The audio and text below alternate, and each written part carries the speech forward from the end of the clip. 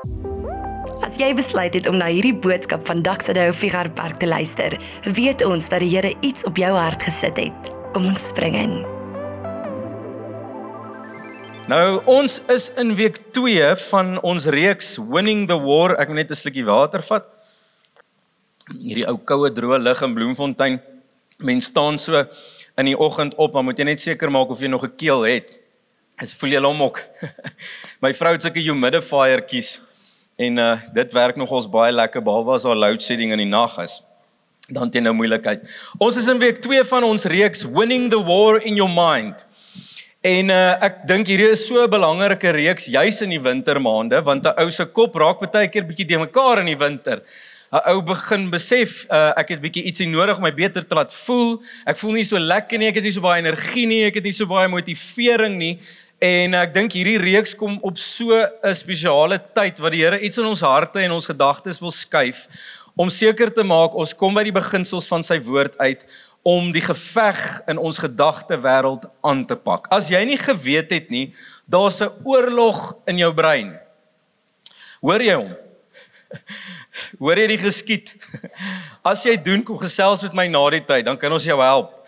Almal van ons is deel van 'n geveg in die binnekant van ons gedagtes. Hierdie geveg is vir waarheid, hierdie geveg is vir geloof, en jy is dalk nie bewus van die geveg in jou gedagtes nie, en hopelik na vandag sal jy dalk ietsie meer van dit verstaan, of jy is bewus van dit, maar jy is nog nie op die plek waar jy bereid is of erken dat jy hierdie ding wil aanspreek of wil hulp kry in terme van dit nie, maar almal van ons het 'n geveg aan die binnekant van ons gedagtes aan die gang. Het jy al ooit vir jouself gevra, hoekom bly ek dieselfde foute oor en oor maak? Ek het mos nou vir myself gesê, ek gaan nie dit weer doen nie, en wragtig hier doen ek dit presies dieselfde as die vorige keer. Wie van julle sukkel baie keer met negatiewe gedagtes? Jy vind jouself en dan skielik dink jy baie negatief. Jy weet, alles is sleg, almal is teen jou. Partymal, baie van ons, die realiteit van ons lewe vandag is baie van ons sukkel met angstige gedagtes, waar ons amper katastrofiese gedagtes het van dinge gaan definitief baie sleg uitdraai in my lewe, of baie van ons sukkel met depressiewe gedagtes van ek het nie meer hoop vir die lewe nie, ek het nie meer joy in die lewe nie, ek is alleen, ek is eensaam. Baie van ons het net normale stresvolle gedagtes. Jy dink al bietjie te ver vooruit. Jy begin al die krisis sien, of hulle sê mos altyd, jy sien net die gat in die donut. Is daar sulke mense? Baie van ons het konstante versoekings in ons gedagtes. Party mense sê, ek wil net bietjie mindless wees, ek wil net bietjie op 'n breinvakansie gaan. Is daar iemand wat bietjie op 'n breinvakansie wil gaan, waar jy net kan gaan sit en net niks dink nie? Girls, ek vermoed julle wil. Manne, ons kry dit reg. Hulle praat mos van mans het 'n nothing box. Jy kan gaan sit en dan sit jou vroukie langs jou en dan vra sy vir jou, liefie, wat dink jy? Niks. Dan sê sy, dit kan nie waar wees nie. Dan sê sy soos, maar wat is in die niks? Niks.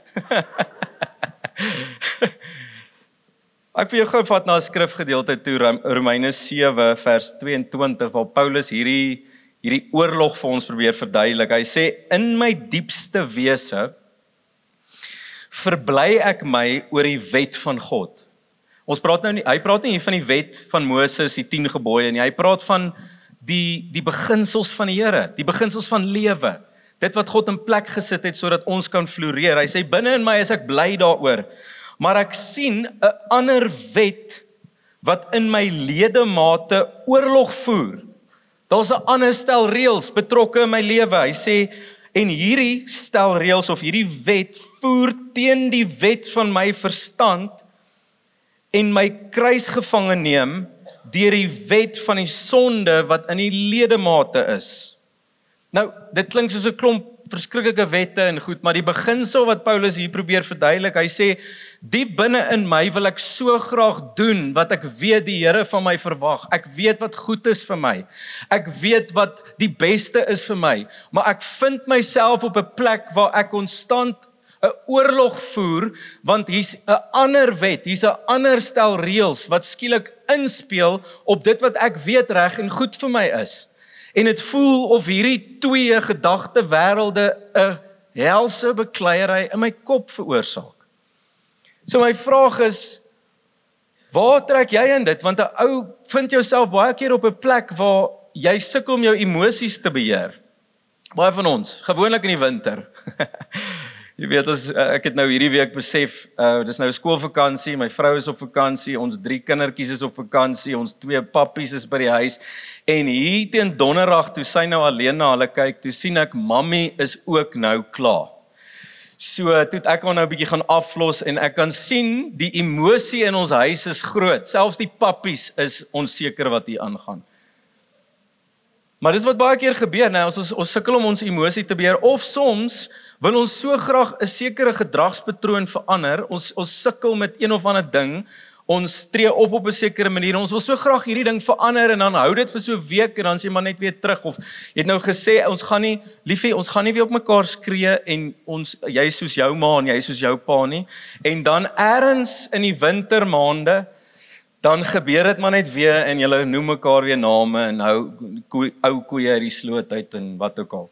Hoekom gebeur hierdie goed? En ek wil jou vandag deur 4 gedagtes vat, hoekom ons onsself baie maklik op 'n plek kry waar daar oorlog in ons gedagtes is. Ek wil 'n paar goed sê rondom ons verstand, ons gedagtes. Ek wil iets sê rondom die oorlog in ons gedagtes.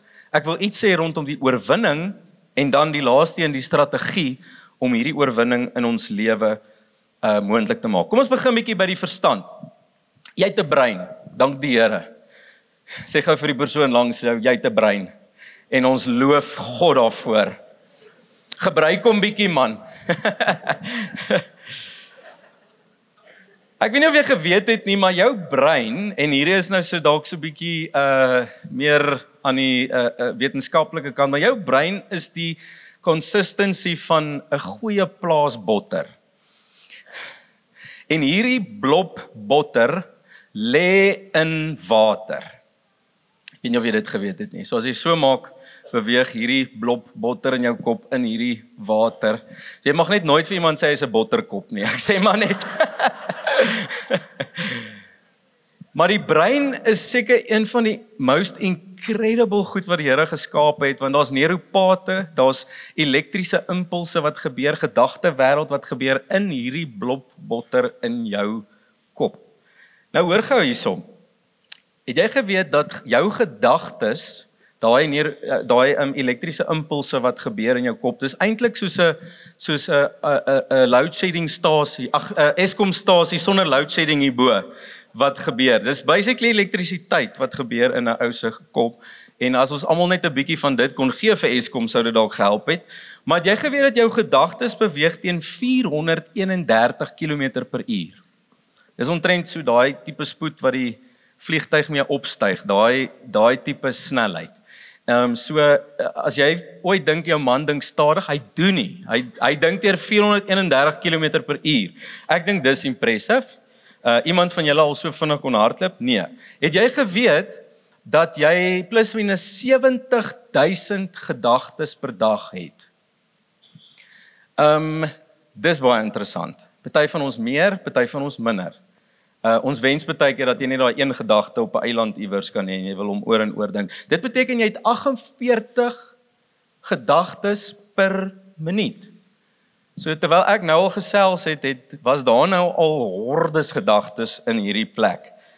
Het jy geweet, en hier is die skerry geding, 70% van die gedagtes wat jy het per dag, 70% is negatiewe gedagtes.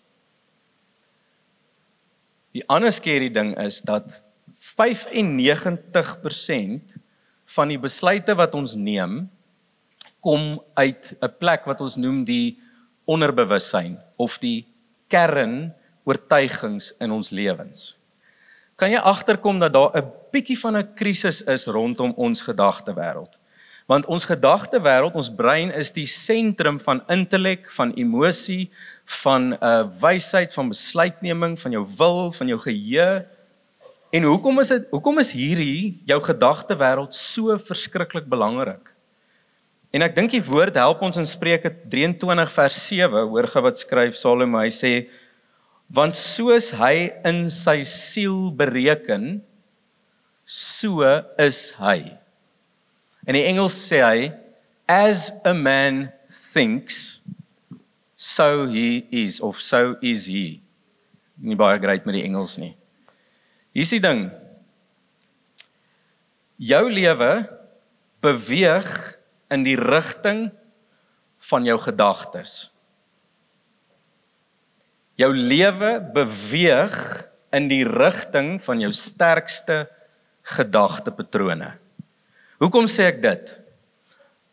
Ek gaan vir jou nou probeer verduidelik. En ek wil sommer aan die begin sê, hier is 'n bietjie van 'n moeilike preek, so julle gaan saam met my moet bly. Is dit alright? Dis 'n bietjie kompleks, dis 'n bietjie meer, ons praat mos van in die Bybel, praat Paulus van die styk en die melk gedagte. Hierdie is bietjie styk, so as jy nou nie reg was vir so 'n bietjie goeie rib-eye steak so vroeg in die oggend nie, jammer. Ek sal probeer om dit bacon te maak, is dit alright? Maar ek wil hê jy moet saam met my bly, want hierdie is verskriklik belangrik, maar is bietjie kompleks om te verstaan. So, hier is die gedagte wat Spreuke neersit, hy sê, soos wat jy dink, so word jy. Sielkunde het dit bewys, dit kom maar uit die skrif uit. Ek het nou die dag 'n gesprek met 'n sielkundige gehad, toe sê hy, dis eintlik so incredible, want die woord van die Here leer presies wat die sielkunde ontdek het rondom ons gedagtewêreld. So ek wil jou gou verduidelik. Kom ons veronderstel, daar's iets wat gebeur in 'n ou se lewe, iets wat jou ontstel, iemand sê iets wat jou omkrap. Die oomblik as dit gebeur, ons praat van 'n activating event of 'n gebeurtenis. Die oomblik wanneer daar 'n gebeurtenis is in jou lewe, word iets geaktiveer in jou onderbewussyn wat ons noem kernoortuigings. Daar lê in jou onderbewussyn goed wat jy definitief oortuig is en glo. Hierdie is die moeilike deel, want ons is nie altyd bewus van dit nie. Dan die oomblik wanneer kernoortuigings geaktiveer word in 'n ou se lewe, is die tweede ding wat geaktiveer word, is emosie oor dit wat jy dink en dit wat jy beleef het. En dan, hoe hy dan uitspeel is, daai emosie lei dan na gedrag toe. So hier is die interessante dinge, ou wil altyd graag jou gedrag verander, en ons moet net goed in plek sit om gedrag uit te sorteer, of ons moet net beter voel, maar ons besef nie dat ons eintlike krisis lê in ons kernoortuigings. In dit wat ons glo die waarheid is, in dit wat ons van oortuig is in ons lewe.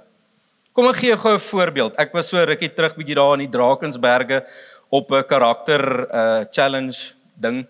En ons kom toe by so kraans en hulle sê ons gaan nou hier afspring in water in, maar hulle wys nie vir ons hoe hoog dit is nie. Jy staan nou 'n tree terug en basically moet jy hardloop oor die kraans en jy moet net spring. So die oomblik toe ek nou dit beleef, toe skop daar 'n stel kernoortuigings in my lewe. Die eerste een is, Eugene spring nie van kraanse af nie. Eugene hou nie daarvan om van kraanse af te spring nie.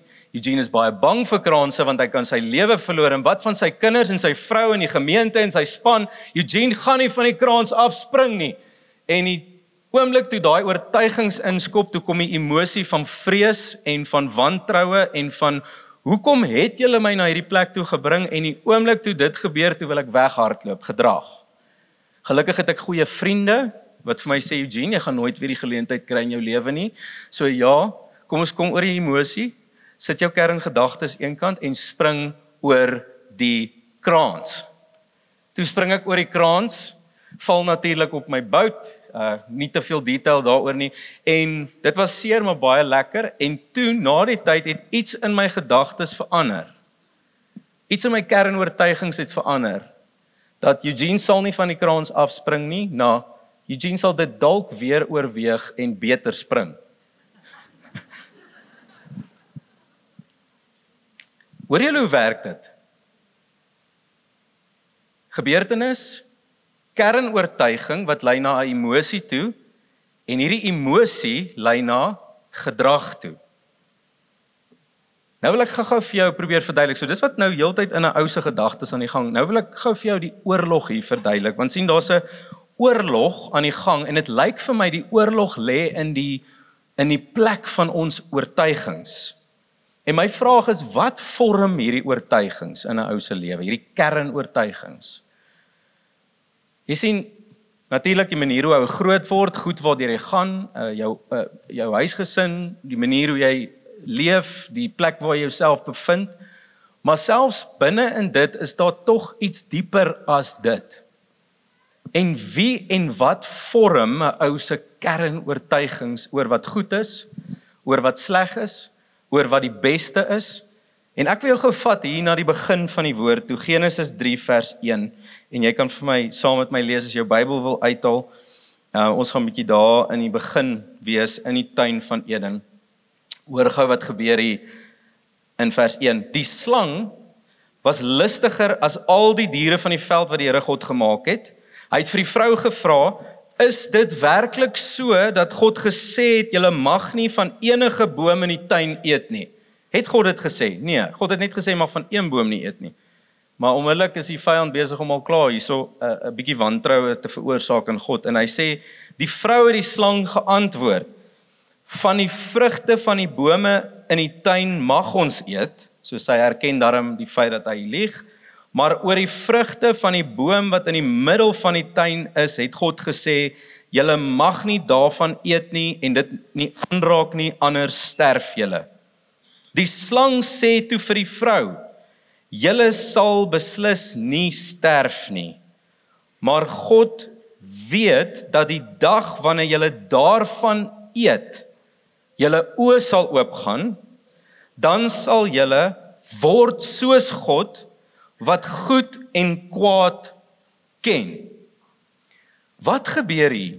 Ons almal weet die boom waarvan die woord hier praat, is die boom van kennis van goed en kwaad. Hoor gou mooi, die boom van kennis van goed en kwaad. Met ander woorde, hoe om te weet, hoe om te discern, wat is die Afrikaans vir discern, om te onderskei tussen wat goed is en wat sleg is.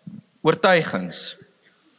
Wat gebeur hier? Die Here sê vir Adam en Eva, julle mag van al die bome eet behalwe hierdie een wat die boom van kennis van goed en kwaad is. Nou julle moet saam met my bly. Wat sê God in effek? God sê dat daar is eintlik net een bron hoe om die kennis van goed en kwaad in 'n ou se lewe te kry, en dit is God self. Hy sê vir Adam en Eva, die bron van julle oortuigings is ek, die Here. Moenie van 'n ander bron julle kennis van goed en kwaad kry nie. Kry dit van my af, sê die Here. Die Here wou die enigste invloed in Adam en Eva se lewe gewees het om gedagtes te vorm, om oortuigings te vorm. En wat gebeur hier is Satan, al wat hy doen, is hy kom stel 'n kort pad voor. Hy sê, in effek, die enigste manier om God se gedagtes en God se oortuigings in jou eie lewe te kry, is nie net deur verhouding met God nie, maar daar's ook 'n ander manier, 'n korter pad. Eet van die boom. As jy van die boom eet, sal jy soos God word. Jy sal sy kennis en insig en oortuigings hê, sonder dat jy in verhouding met hom is. So in 'n sekere sin het jy nie meer God nodig nie, jy het nou ook die kennis van goed en kwaad.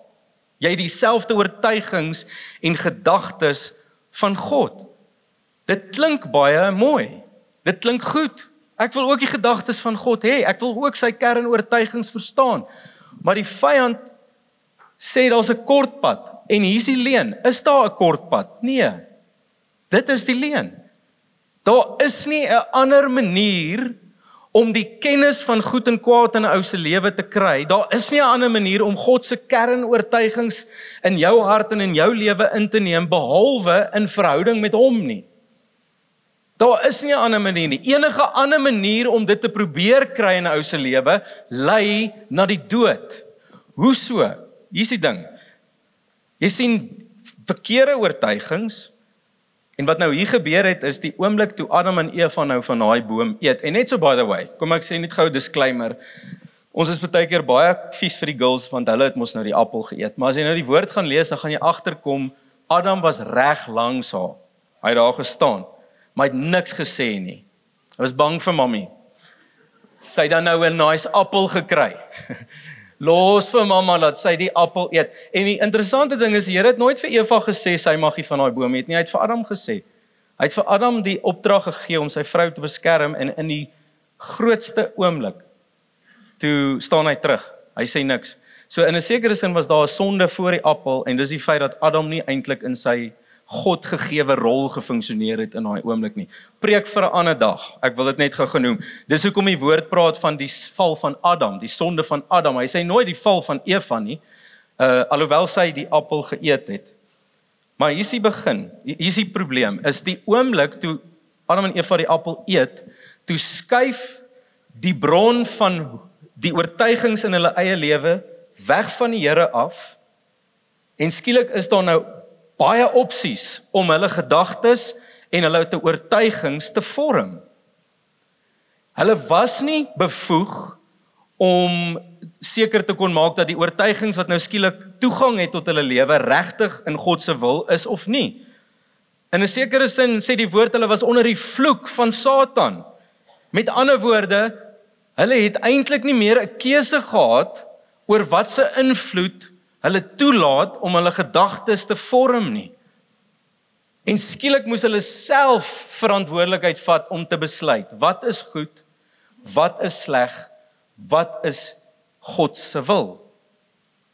Kan jy sien die probleem? Want oortuigings lei na emosie en emosie lei na gedrag.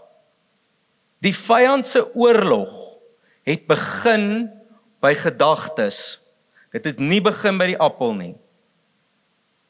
Sy strategie in jou lewe vandag is nog presies dieselfde. As hy jou kan kry op 'n plek waar jy kernoortuigings het wat nie in lyn is met die kennis van God nie, het hy in 'n sekere sin klaar die oorlog gewen. Hy hoef nie eers te karring met jou gedrag nie. As hy die kernoortuiging in jou lewe kon verander en 'n leuen van die vyand in daai oomblik kon vas lê in jou lewe, dan word dit maar net die manier hoe jy jou lewe leef. Kan jy sien hoe belangrik ons gedagtewêreld is?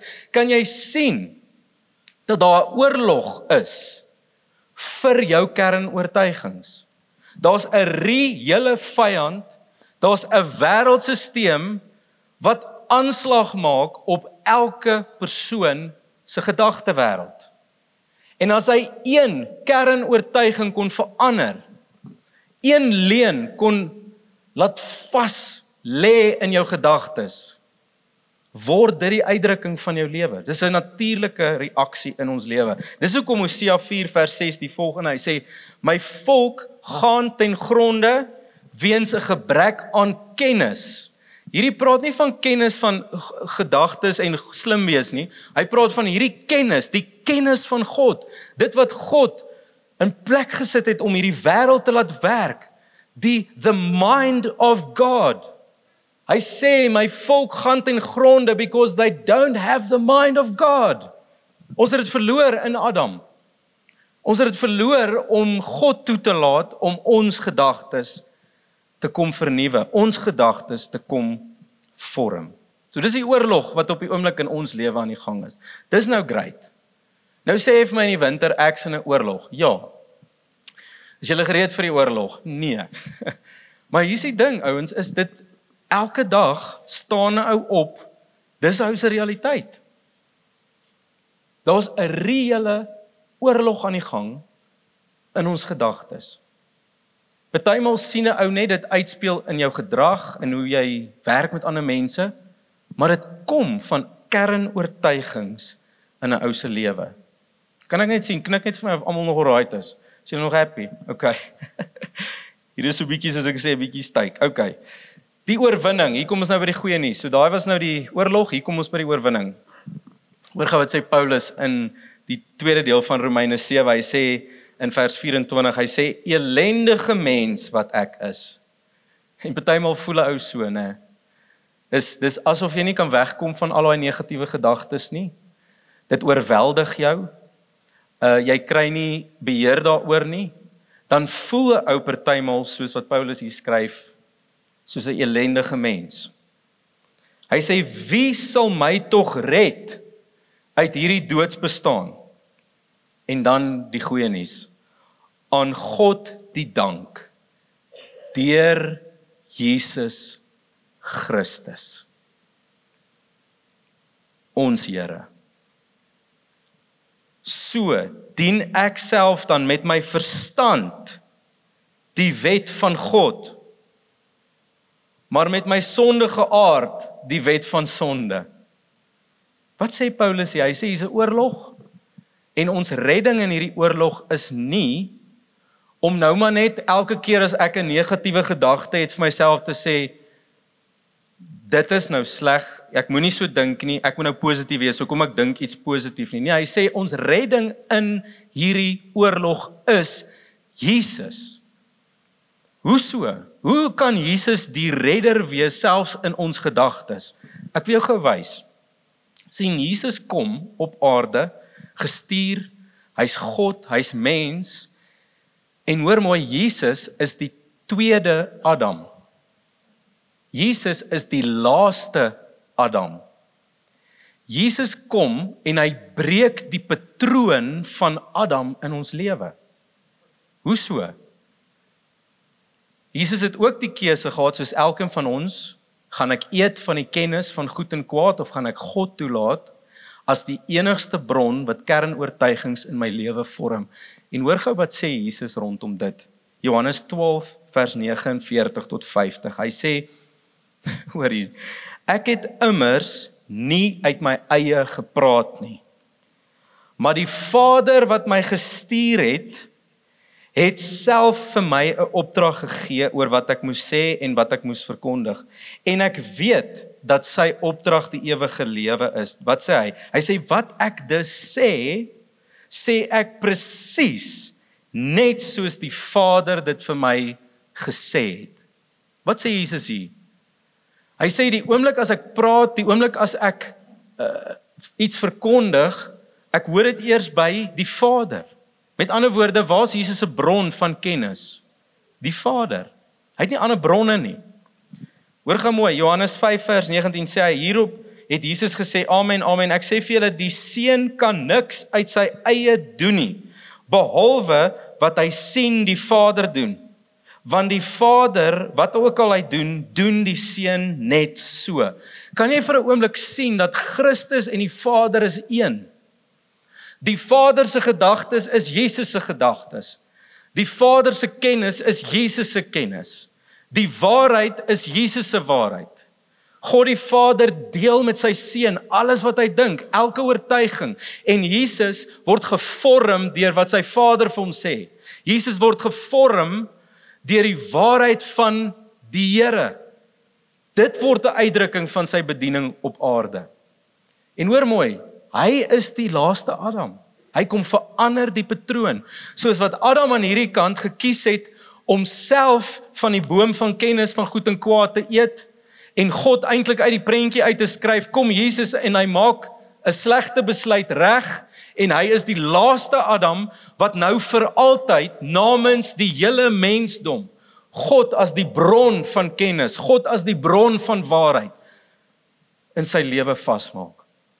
Dis hoekom, toe Jesus versoek was in die tuin, in die wildernis, kom die vyand elke keer na hom toe, dan sê hy vir hom, buig voor my, maak hierdie brood, maak die klippe brood, aanbid my, spring van die tempel af, en elke keer, in daai oomblik, sê Jesus die volgende, hy sê, daar staan geskrywe,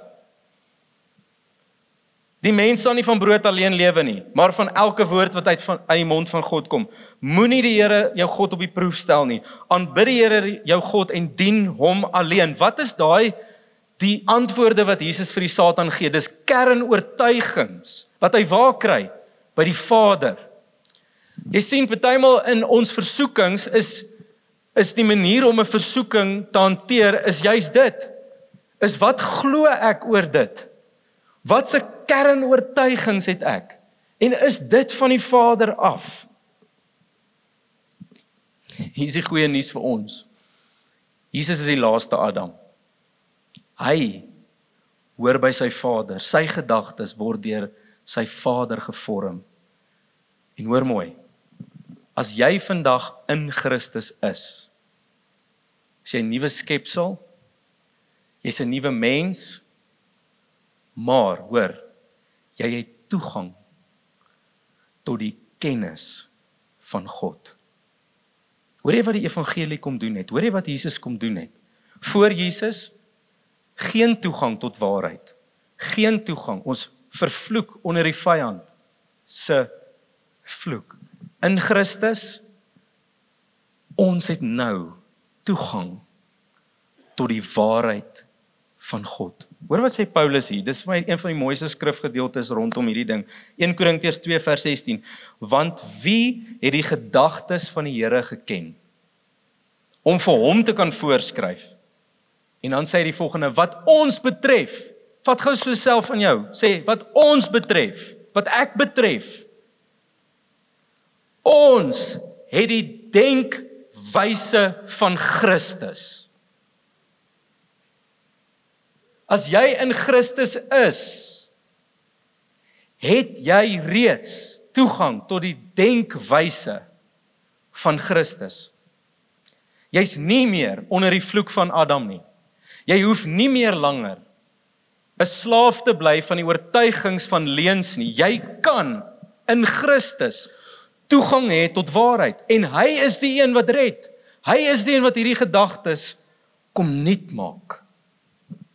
So ek het iets gesê oor die verstand, ek het iets gesê oor die oorlog, ek het iets gesê oor die oorwinning. Hoor mooi. Hoor asseblief mooi. Ons oorwinning lê nie in just positive thinking nie. Ons oorwinning lê in Christus.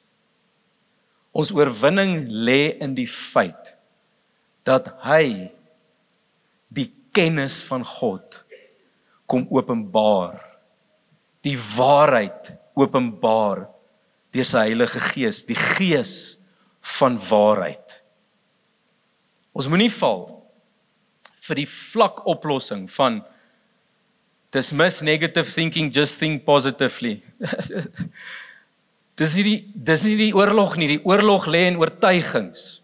Jou negatiewe gedagtes, jou negatiewe emosies is maar net die vrug van 'n oortuiging. En net Christus kan die oortuigings van God in 'n ou se lewe kom vasmaak. Okay, nou die strategie, is julle ready?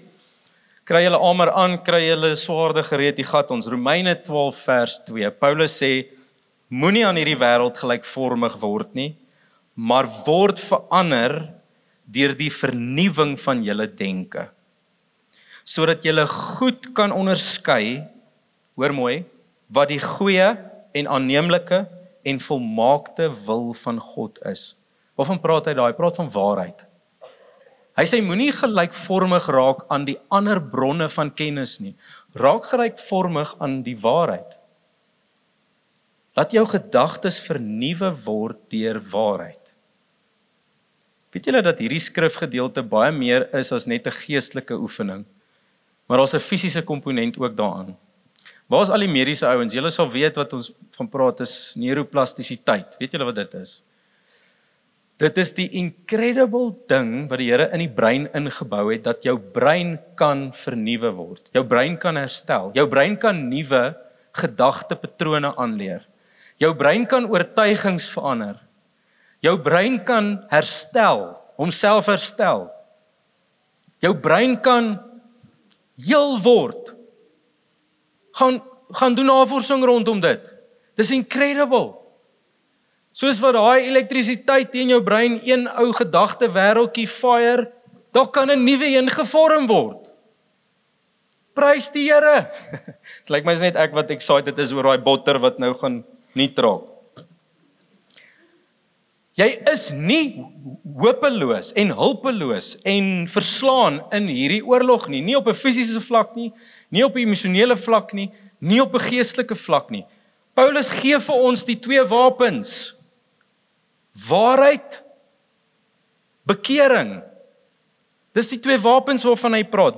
Waarvan praat ons hier? Hy sê daar is 'n waarheid van God wat in teenstelling met die leuen is wat jy dalk al vir so lank in jou lewe glo, as gevolg van wat ook al. Maar nou het ons toegang tot waarheid. Dis hoekom Christo het so mooi verlede week gepreek, en as jy hom nie gehoor het nie, gaan download die preek, maar dit praat van om elke gedagte gevange te neem en dit onder die heerskappy van Christus in te bring. So kom ons sê net gou dat jy het partymal nie die keuse wat jy dink nie, dit gebeur van self. Maar hoor mooi, jy hierdie keuse of jy daai gedagte wat in jou gedagtewêreld inkom, gaan vrylaat in jou kop of gevange gaan neem. En as dit kom by waarheid, moet 'n ou dadelik die oomblik as daar 'n gedagte is wat jy weet in teenstelling is met die waarheid van Christus, moet jy hom gevange neem. Jy moet hom net 'n bietjie pause en sê, goed, Here, hier's 'n ding, hier's 'n gedagte, hier's 'n emosie. Weet nie waar hy vandaan kom nie, maar hy's nie normaal nie en ek hou nie van hom nie en hy's vreemd. Net so om te sê, enige abnormale gedagtes wat jy nie noodwendig altyd het nie, en skielik kom hierdie gedagte in jou kop om hou hom gevange en sê, Here, ek bring hierdie gedagte onder die heerskappy van Christus in. Met ander woorde, wat sê ek? Ek sê, Here, ek is nie seker oor wat hierdie gedagte beteken nie, maar Here, besluit U, sê vir my. I want to be obedient to what you want with this thought. Here, U waarheid, nie my waarheid nie. Ek submit dit. Ons het die waarheid van Christus. Tweede ding is bekering. Nou bekering dink ons altyd, dis daai oomblik waar jy nou net tot bekering kom, jy huil voor die Here en jy bely jou sonde. Bekering is nie 'n oomblik nie, bekering is 'n leefstyl. Repentance is die Engelse woord. Repentance, dis nie om te huil oor jou sonde voor die Here nie. Jou sonde in Christus is vergewe. Wat beteken bekering? Dis die woord metanoia in die Grieks. Metanous. Wat beteken dit? Nuut maak, nous, gedagtewêreld. Dis wanneer die Heilige Gees kom en een stuk leen, een oortuiging kom vervang met waarheid. Dis wanneer daar 'n oorlog is teen die goed wat jy glo wat nie in eensstemming is met die waarheid van Christus in jou lewe nie. Dis dan wanneer 'n ou kom en sê, Here, ek dink verkeerd. My gedagtes, ek kan nie my gedagtes vertrou nie. Ek kan nie elke gedagte wat ek het glo nie. Ek moet dit bring onder die heerskappy van Christus. Ek moet die Heilige Gees vra om my gedagtes te kom vernuwe. Ek dink so aan ons hierdie wintertyd. Ek hoor van so baie mense wat stoei met gedagtes.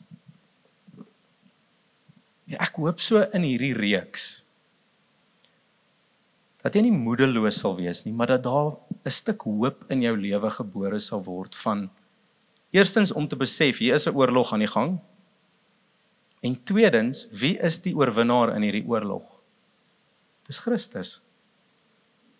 En derdens, ek kan myself onder sy genade, onder sy waarheid inbring en sy Gees toelaat om my te kom nuut maak. Ek weet nie of die worship team my kan join, ons gaan 'n laaste song sing, maar ek wil graag saam met jou bid vandag, want hierdie is so belangrik vir ons. So ek wonder, kom ons staan gou almal en ek wil so graag saam met jou bid.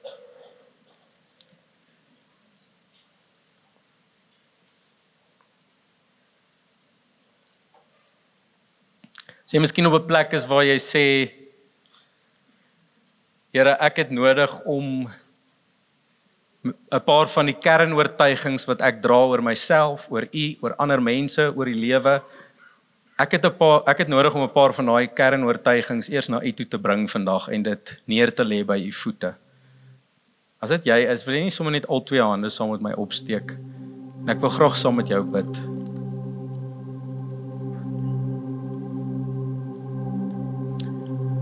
Jesus, U sê dat